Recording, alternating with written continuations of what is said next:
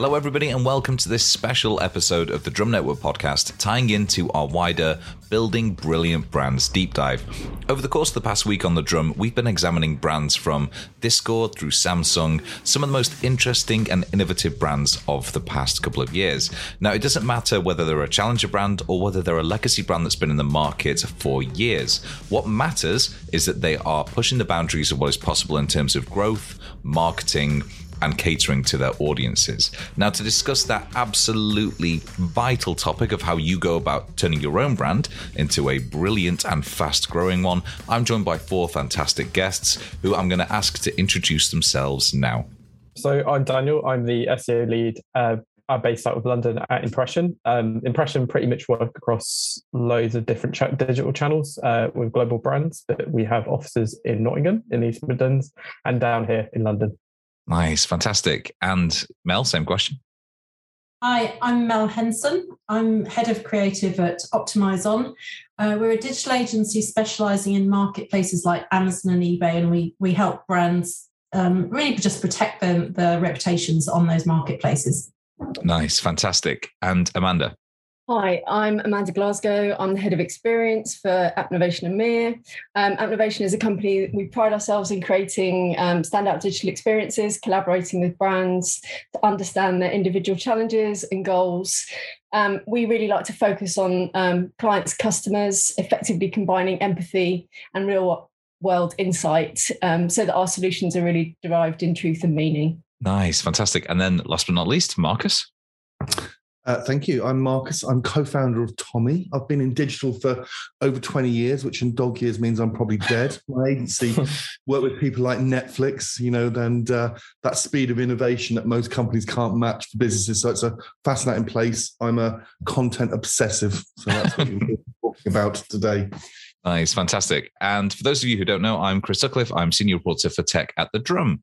And I'm delighted to have you all here because now we can get a really holistic look about how you actually build a better brand, all the challenges and opportunities that come with trying to do that rapidly, successfully, and ultimately we're trying to decide here what best practice is when you're rapidly growing a brand. So Mel, in your introduction, you mentioned the fact that you almost part of your role is to encourage and to advise people to do this successfully. So the first question I'd like to ask you is, what is best practice? Is there best practice for rapidly growing a brand? And is it possible to do it without sacrificing stability in the long run? Yeah, I think you have to just go back to basics. And at the heart of the brand, you should have some really authentic values. And then it can really believe in that voice. So keep it consistent and at every touch point for the consumer, make sure that you're giving them the same emotional experience, whether it's somewhere where they're shopping or whether it's in offline in social media. But if you have a set of brand values, really live them. I mean, the number of times I see some really great brand values and they talk about being human and approachable and then you have some very cold, very official sounding text somewhere and it's a real missed opportunity. Yeah, absolutely. And I suppose what's interesting about this particular deep dive is when we talk about rapidly growing brands, we don't necessarily mean the ones that have just sprung up and so can develop their values on the fly. In a lot of cases, what we're talking about is the brands who have been around for a long time, but are still succeeding and are still building upon those kind of core values that we've had at the start. So Daniel, then how do you actually iterate on those core values and continue to drive growth, even if you have been around in the market for a while? Yeah, from my point of view, specifically for my channel, it's getting that right balance between acquisition of established demand while at the same time actually creating it. I think creating demand is something that's kind of gone by the wayside, especially with kind of the ability, the fact that we can analyze all this data. That's kind of more for acquisition. I think brands that kind of grow really well, really rapidly are able to kind of just get people looking at their brand, getting them kind of interacting with it. And to be honest, in the long run, having that demand for a brand is a better insurance in terms of customer interest, because especially if we look at what happened over the pandemic, things that people usually were interested kind of got flipped on their heads. And so sort of from my point of view as a digital marketer, all the data we had before all of a sudden just became quite irrelevant and we had to work quite reactively. So having that kind of brand demand is really good insurance. It's really hard to get and really hard to grow, but kind of lucrative in the long run. Yeah, certainly. And actually something you said there about kind of interaction with the brand really leapt out there. And I wondered, Marcus, as a sort of content perspective, how do you actually get people interacting with those rapidly growing brands? Well, I think in a number of ways. I think, to building those rapidly growing brands, I think the three things we always think about is one is time. So you got to be honest about the capacity for human attention, which has diminished so much. So we're always really super focused on that with all the content we create.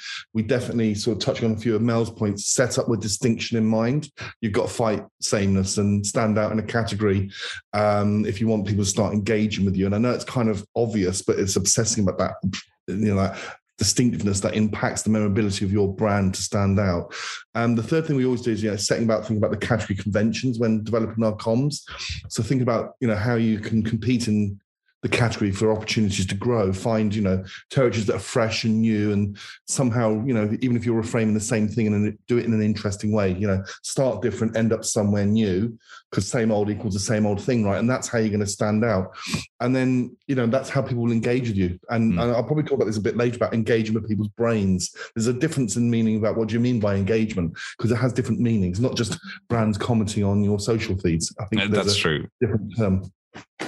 Yeah, absolutely. In fact, there is a key distinction there that we need to make between that kind of like soft engagement and the really sort of like in-depth ones that actually develop some of those longer term relationships. Yeah, I have a book. I have a book that my creative director bangs me over the head with, and all our team. It's called Smile in the Mind. And that's about content that engages, that you have to bring something to when you see it. It's kind of like classic advertising, right? But it's engaging people. And that's how you're engaging people in its truest sense. I think it's important. See, I thought you were taking the opportunity to use the first question to plug your own book there. So I'm No. so impressed by the gumption. And I don't have the capability to write a book. And Amanda, so many of the rapidly growing brands that we're talking about in this deep dive are those that are more enabled by tech. How much of rapid growth in 2022 is going to be enabled by having a strong tech stack, a strong understanding of where your audiences live on terms of social platforms? How much of that is kind of underpinning the rapidly growing brands that you've seen?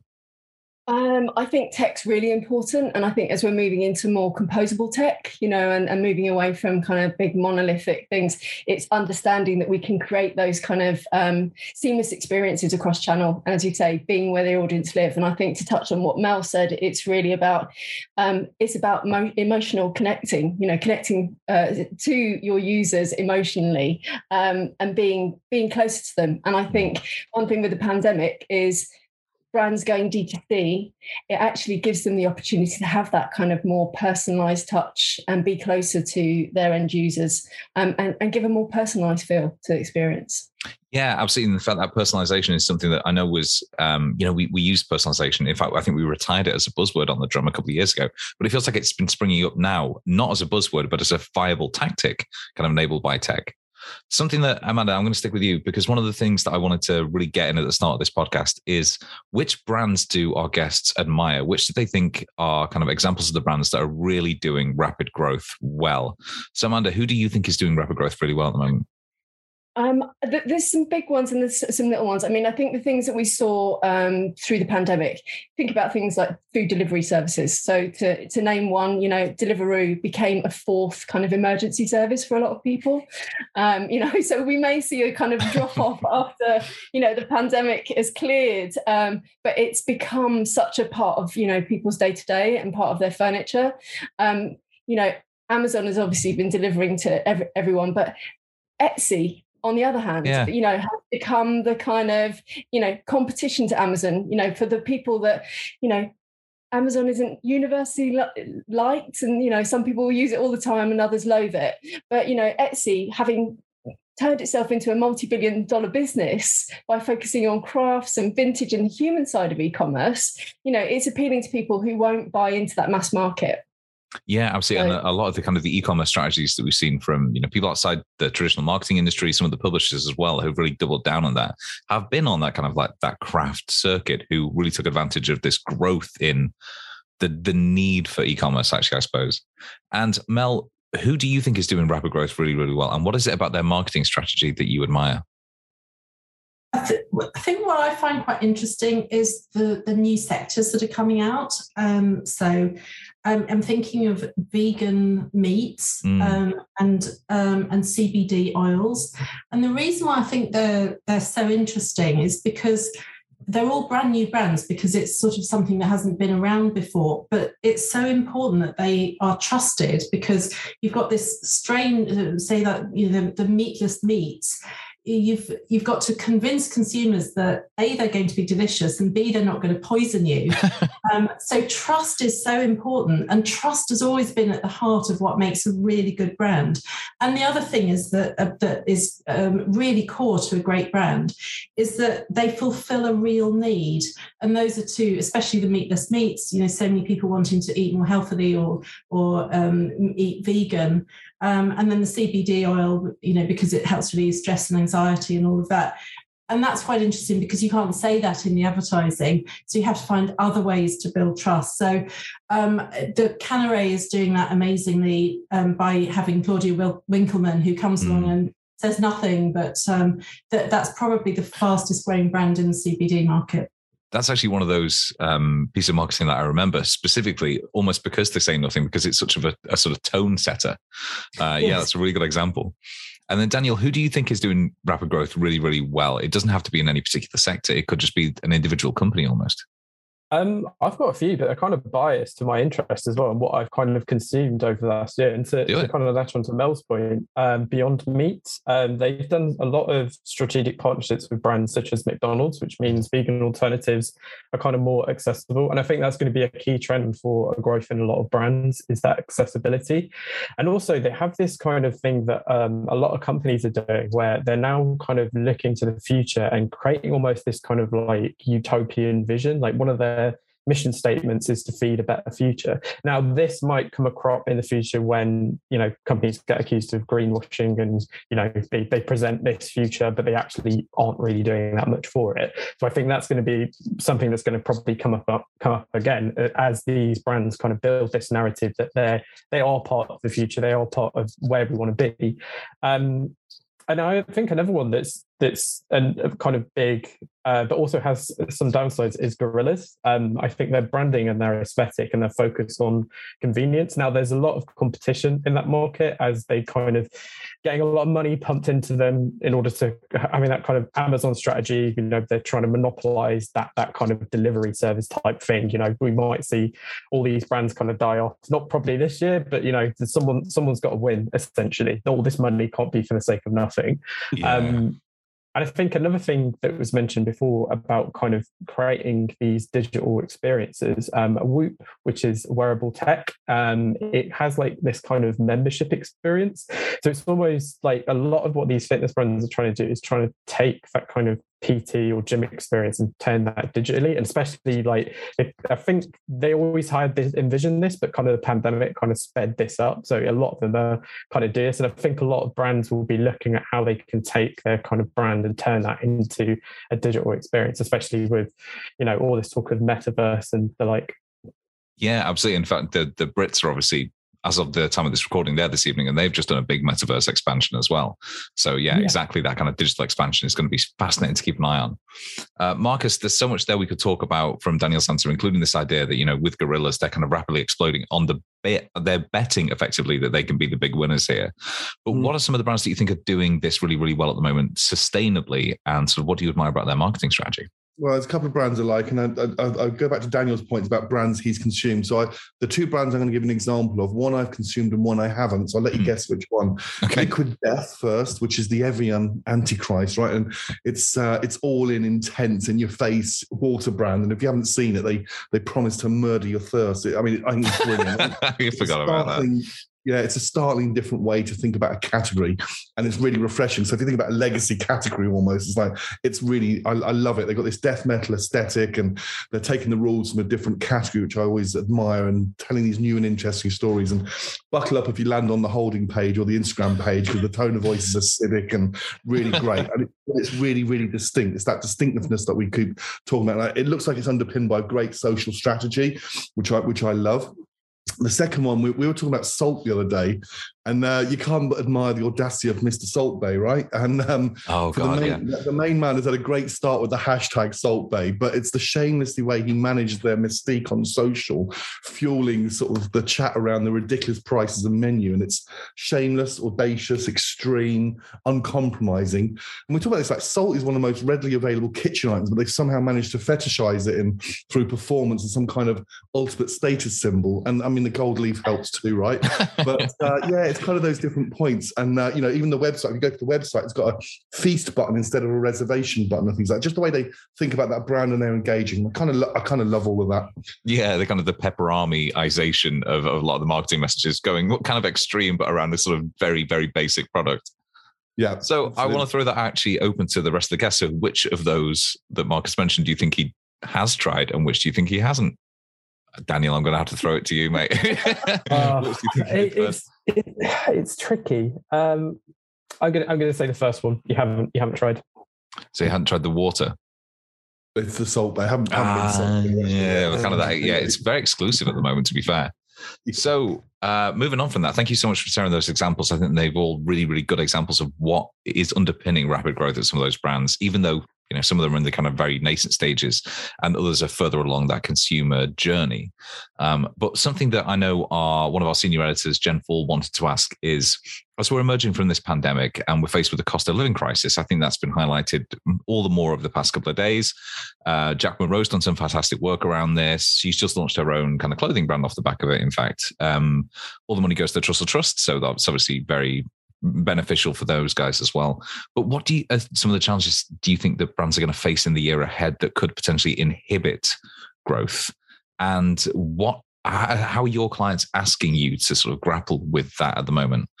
I don't mind going first in this one. It kind of goes back to some of the brands I mentioned, because I think at the moment everyone's kind of look to see how their brands can solve a problem. And a lot of this that we're seeing at the moment is this kind of idea about convenience, and it's very competitive. And just because of the economy as well, we're seeing bottlenecks in shipping, things like the lingering semiconductor shortages, things like that. And just generally like brands being quite scared of market disruptions. So I think the challenges is that a lot of brands is going to face is how to be reactive to change. And a lot of demand we're kind of seeing from clients and stuff is being able to quantify performance and opportunity in real time. And actually coming up with sustainable actions from that. And I think that's all going to come down to what a brand's data intelligence is like, and how easy it is to access that data, and how kind of liquid, in terms of actions you and kind of resource you have to be able to kind of sustain that change essentially. Okay, so who wants to pick up on that? Because the key point there about being able to be very flexible and actually to have the kind of real-time data insight is something that has been mooted, has been sort of something that a lot of brands have relied upon in the past, but seems more important now than ever before. So to what extent then do we think that is going to be the solution to a lot of brand woes over the next couple of years? I suppose, I'll go next. I think it's really interesting point about that market disruption performance, because it leads into one of the things I think is a content marketing part and the creativity about the performance of your content that matches what Daniel's talking about there. If with loyalty being out the window and budgets being slashed and everything under pressure, you sort of realize, and me as a big advocate, by the way, of investing in content, and that if you're not investing in your content and thinking about where these amazing ideas and differentiation and compelling creative and craft coming from, then how are you going to cut through as a brand and with all those challenges that you're facing right now? And there's, again, I keep talking about there's rarely anything new in the category, hence the liquid death example of how you do stand out. So if you're under that pressure and performance is under pressure and things are changing, we're putting quick content out then maybe to match that, and that's not necessarily the right thing to do. There's a darker side that I've been thinking of based on this question, which is around the sort of, we all love a quote, right? So if you invent the ship, you invent the shipwreck, which is, we're feeding this bottomless pit of average content at the moment because we are responding quite quickly, and we're working with, media agencies to try and respond. But the average content is not leaving people satisfied. I don't think it's engaging people. And I think marketeers have a duty to think about how we're exercising the brain of the consumers and engaging, which we're talking a bit about earlier, how we are responding during these times with really well thought out content that is memorable, that has more impact for your brands. We've done all the reading, right? right? On craft and creativity and the impact of building brand and, versus short-term goals. And then Daniel will probably tell you how, the pressure that you put under the short-term goals, right? Left, right, and center, I dare say. So I think it's, it's a really interesting time for content marketing and what we're doing as we move forward this year.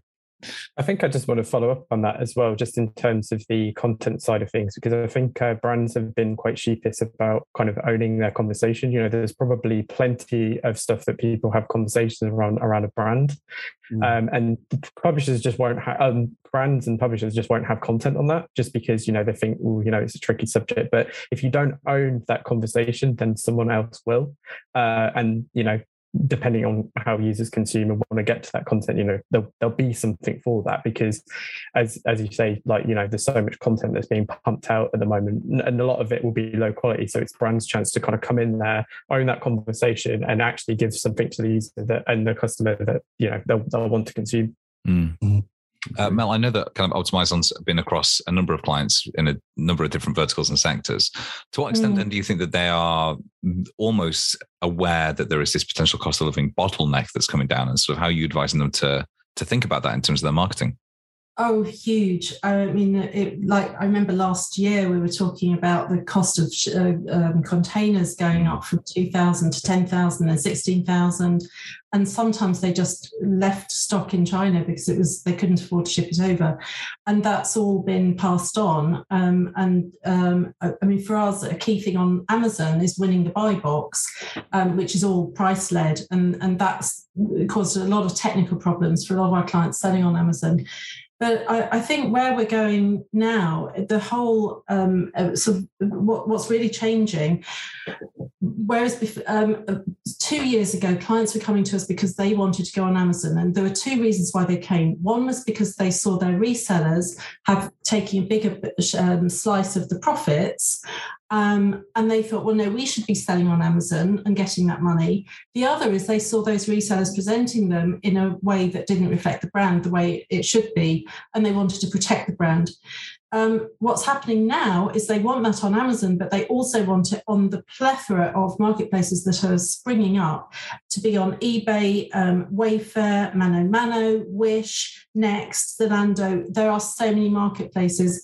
And it's really about making sure that it stays consistent across all of them. And that requires having, and this is where data comes in, having a single source of truth so that when it gets syndicated across into different marketplaces in the formats that they all want it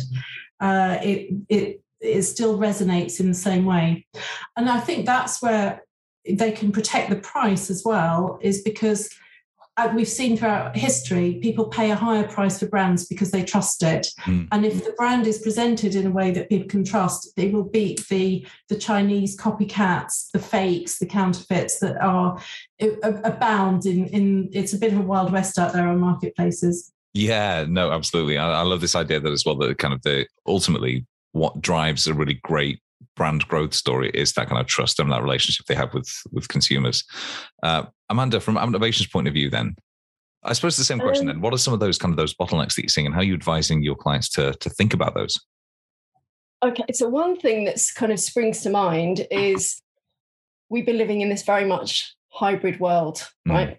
Some people are keen to get back to the office, some in physical retail stores, or just meet friends socially. Yeah, but others are a bit more cautious about this and have different expectations, about working environments. And for brands, this is going to be an investment conundrum. Do they go all out on digital? We've been living in this lockdown digital world for 2 years. Or is it time to double down on physical outlets and bring back normality, and it's understanding what that hybrid future is going to be.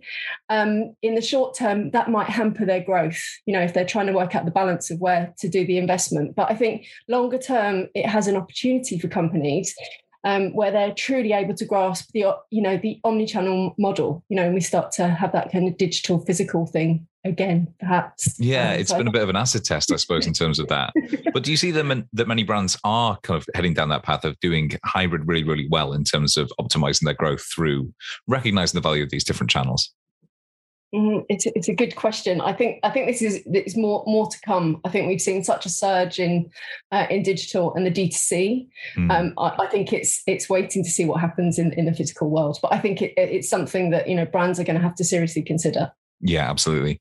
Something else that our senior editor, Jen Full, wanted to ask about is Unilever has faced criticism recently for its focus on brand purpose. And I think she cited here a major investor saying its obsession with purpose is inhibiting growth. So we touched upon this very briefly at the start, but what is the panel's view on the purpose debate? And to what extent then do we think it can help or hinder growth? I don't know who wants to say that first, because obviously purpose is such a huge topic and you're all coming at it from a very different point of view, I suppose. Mel. Yeah, I this is quite a bugbear for me, so I've got quite a lot to say on this one. Yes, nice. I was initially so skeptical of all this brands as a purpose. And I was Steve Harrison, who was the former creative director at Wonderman, speak at a conference. And his view was that it's just a metropolitan elite thinking, getting all very cultural and being a bit left-leaning and not really understanding what people really want. And he cited a study by Tenzer and Murray, which said that when you ask people what sort of do they want from brands, only 1 in 10 said that social purpose was something that would make them buy.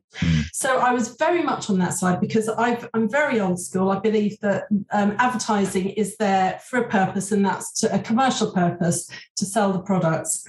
However, I have got converted because Unilever have turned around and they say that there 28 brands that are sustainable or have a sustainable living purpose have achieved 69% growth. And they are contribute to the 75% of all of the growth across the Unilever brands. So we're talking about things like Dove having a goal to raise self-esteem and give good body confidence to the next generation, which is a fantastically laudable goal. And I, when I think 69% growth, you just can't argue with that. But why I do think it works is I don't think you could just take a brand that was poor quality, that didn't have solve a real problem for real people and stick a label on it saying that we're going to help this or that social cause. I think you still have to have really good quality products that really do the job. And then this is what comes around it. This is what consumers need now to be able to have trust in that brand. So it's almost purpose driven by the products rather than just kind of a veneer of, I suppose, social obligations being based on something. Exactly. And I think that it needs to be relevant social purpose as well. I mean, the raising body confidence is so relevant to the Dove brand.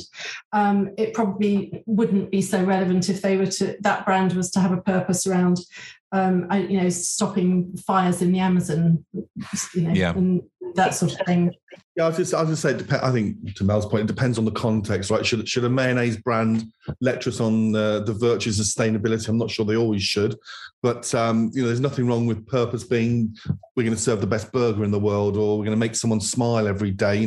Each one core to what your brand is about. TikTok's purpose is to inspire creativity and to bring a bit of joy, which we're all craving, and millions of people are buying into that every day, right? But I think probably the point of the Unilever investors was so much of what we see with the purpose is pretty, it's as shallow as it is puddle deep, right? And signaling at best. And those promises, if you look behind, they lack real substance. I'm not going to call out brands, but hey, let's do one like Tia Maria, for example. They love to celebrate uniqueness and tell us we're all one of a kind. Oh, actually, just like their newest Tia Maria creamy liqueur. It's like, okay. And these adverts that are laden with sort of Gen Z cliches, and they tick every box on a diversity scale. But what lays beneath it when you unpick it is probably not a lot, and you're just being forced to product message. Really, I think it's a real tenuous link.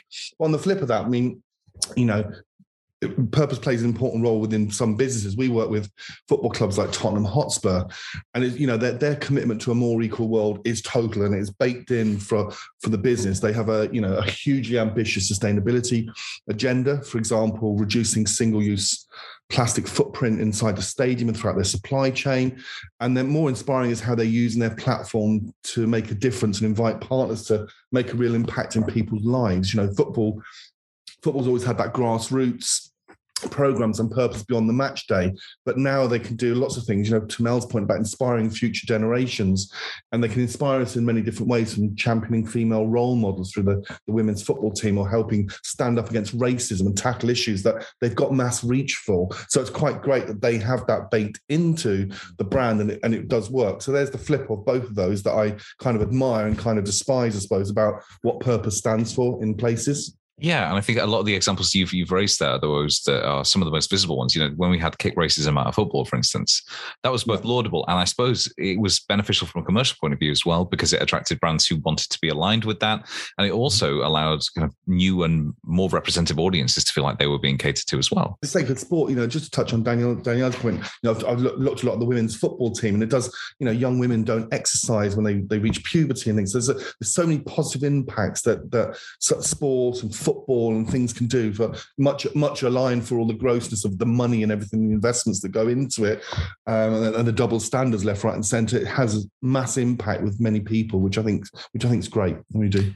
So Danielle, then I was talking earlier with a couple of my colleagues at the Drum, and we were talking about younger audiences and whether the aphorism that they are more able to spot inauthenticity across digital channels is something that holds true. So is that, when we talk about purpose, is that something that is kind of a generational thing, or are we sort of now seeing that people are just more habituated to consuming kind of like purpose-driven content around their favorite brands? I think it's a difficult one. I think just in terms of like uni, because I've actually worked with uni for quite a bit in the past, I think that their unique problem is obviously they have acquired lots and lots of brands, and there's almost a way they're trying to kind of give each one of those brands their own voice, but it kind of creates like a conflicting purpose. And I think it just kind of goes back to the fact you need to get that right balance between acquisition of demand and actually creating it. But in terms of generational thing, it does seem like, the more people, as they shift away from the likes of Instagram to TikTok, they are looking for that authenticity. And it does seem to be a lot of Generation Z. And I think it all comes about with how you came about kind of consuming. Like, I think, the people that, everyone's kind of left Facebook, and the only people that are really on there are like our grandparents, is because, the way they kind of saw the internet was, it was kind of like this grand thing. It was supposed to create all this like opportunity, and it was supposed to be diverse in its inception. What like kind of the generation afterwards kind of discovered was actually there's lots of complications with that. And we kind of got education on that later on. And now Generation Z from the offset are given warnings about the platforms, about, the kind of content you consume, to kind of be wary about that, especially post like, the things about fake news, etc. So they are actually more educated than we are in this. So they are able to kind of spot that authenticity and are a lot more critical as well, which I think is kind of a good thing. Yeah, certainly. Amanda, you were sort of nodding along to that point about younger audiences being sort of, I suppose, more savvy. Yeah, definitely. And I think, they are looking for brands with purpose, and speaking to some of my friends who have young teens, and understanding, what brands that they look for and where do they go. And I think most recent discovery for me was apps like A Billion. You may know it, but, vital source for people looking for purposeful brands, ties in a nice community aspect of every action that people take, and counting and showing collective impacts, alongside individual impacts. And I think this is what kind of younger generation are really focusing on, being put in touch with those brands. And then I think, there is a job of content which will delight you, Marcus, of how you reach out to those people. But I think, definitely much more aware. And I think there's some brilliant brands that are doing nice stuff with sustainability, not just in their content. I think one thing that Organic Basics, I don't know if anyone's heard of that sustainable clothing brand. What I really like about them is they practice what they preach, even their technology. So when you talk about technology stack, they have a low carbon site that during peak times just reduces down to simplicity, so page weight, switch to an outline drawing for your product grid. And there's always that option to do it so that, you actually feel you're buying a sustainable brand, it's a sustainable experience. And I think the more that we see that in technology, it's certainly something that some of our clients are asking for, can we be a bit more carbon neutral within our actual tech stack as well? Yeah, thank you for flagging that example. That's a really, really good, I suppose, balance between actually serving the customer effectively and actually being purpose-driven as well. I think that's fantastic. And so I want to keep in as much of this as we can. So I want to move along rapidly to our final question, because we've touched upon this slightly before. Daniel, you mentioned kind of metaverse brands, and Mel, in fact, a couple of you mentioned kind of the repositioning of like meatless meat, for instance, as an example of a rapidly growing sector. But which verticals, which areas do you think stand the greatest chance for a new disruptor brand to really emerge in over the next couple of years? Are we looking at the kind of the luxury market in pushing into NFTs? Are we looking at those kind of fast-moving consumer goods? Are we looking at the kind of the e-commerce space where we're seeing so many individuals really launch themselves and their own products as a brand in and of themselves? Where do we think that the next big challenger brand is going to emerge from? I personally think it's always going to be software and tech. And it goes back to kind of being able to create those digital experiences online, especially in terms of the advancements in tech. One of my key SEO USPs is the fact that we kind of utilize machine learning, and that has advanced so quickly and is ever evolving. I saw something the other day where I think it was created by a Google team, where you could literally dictate to a machine how to create like coding for a website, and it did it. Like, we're going to see like loads more of this stuff. It's going to create so many more like opportunities and digital experiences. I think that's kind of always the one that's going to be disruptive, and also like the sector that's always going to win. Yeah, fair enough. I mean, that terrified me, the ease of just web development there. I know a lot of my friends are going to be absolutely terrified now. And Amanda, then from Appnovation's point of view, where are you seeing some of those kind of big challenger brands potentially emerging from? Potentially. I mean, I think definitely there could be fashion. And I think, Uniqlo and its sustainability and like conquering that kind of fast fashion versus sustainability. I think if anyone gets that sussed. But I think fintech as well, the kind of rapid rise of the kind of buy now or pay later kind of brand Klarna, it's a good example of how quickly you can set up and gain, momentum as a fintech, and, how interesting this has become to the legacy banks and big tech firms that are also trying to launch new brands. That they have the ability to scale up really quickly. And, dare I say, crypto, I'm not going to profess to be, an expert in it. And if I'm honest, it kind of terrifies me. But, this sector is capable of, probably birthing a new unicorn. Who knows what's going to come out of it? Well, that's a great phrase. That's a great image as well, birthing a new unicorn. And I think one of the things you touched upon there is this idea that you can tell where a rapidly growing brand is emerging, or a rapidly growing sector even, because so many of the kind of legacy brands in there just swoop in to acquire them all. But Mel, you were the one who kind of flagged up this change in how people think about meat and kind of sustainability around kind of food and drink. Where else do you think that we're going to see some rapidly growing brands emerge from? I think one thing I find really interesting is the growth in rentals. And by that, I mean like clothes rentals, like Runway, which I think has only been going for about 3 or 4 years and is just mental in the States. And I believe they're coming over here. And there was Dragon's Den had someone on who was doing a similar thing for kids' clothes markets, and one of the dragons were fighting to invest in that. I think the way that people are moving towards sustainability, the way people are getting fed up of stuff,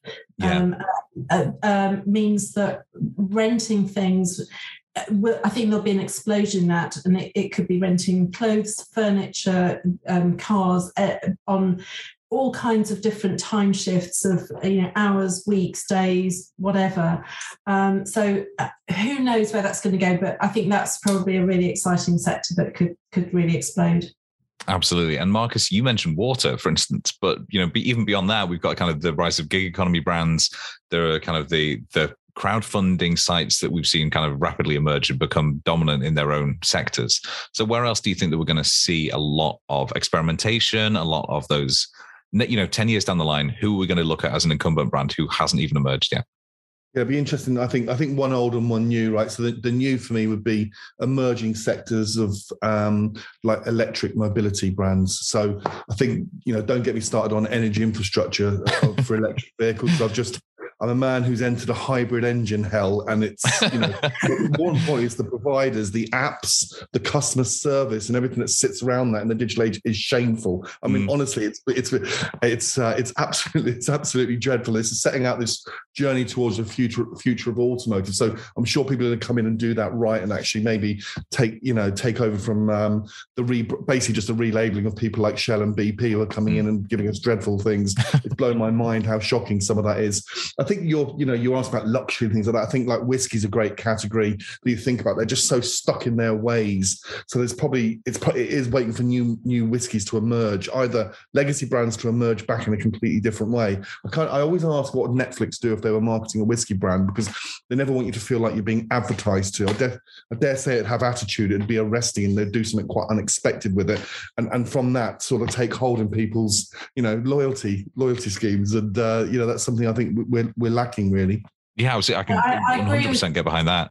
Yeah, I agree with you on whiskey, Marcus. One of our clients is called Kibokan, and they're doing unusual things where instead of it being aged in barrels, typically it's sherry, they're doing it with like Japanese sake and things like that.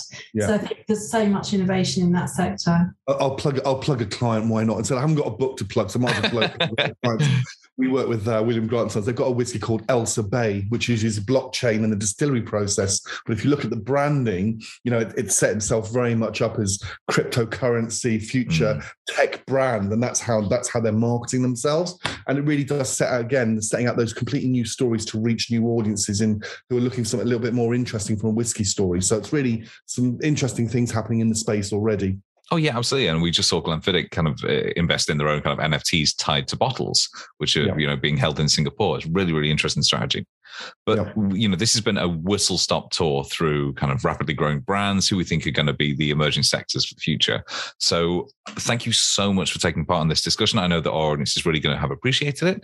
So if they want to bend your ear on anything we've mentioned today, or even learn more about your organizations, where is the best place for them to reach out to you? Daniel, do you want to go first?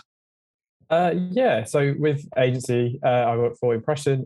We're quite good at our job. So if you just type in marketing agency on Google, we usually appear in the top. And also I'm quite active on LinkedIn if you want any kind of SEO innovation tips as well. Nice. I like that, putting your money where your mouth is.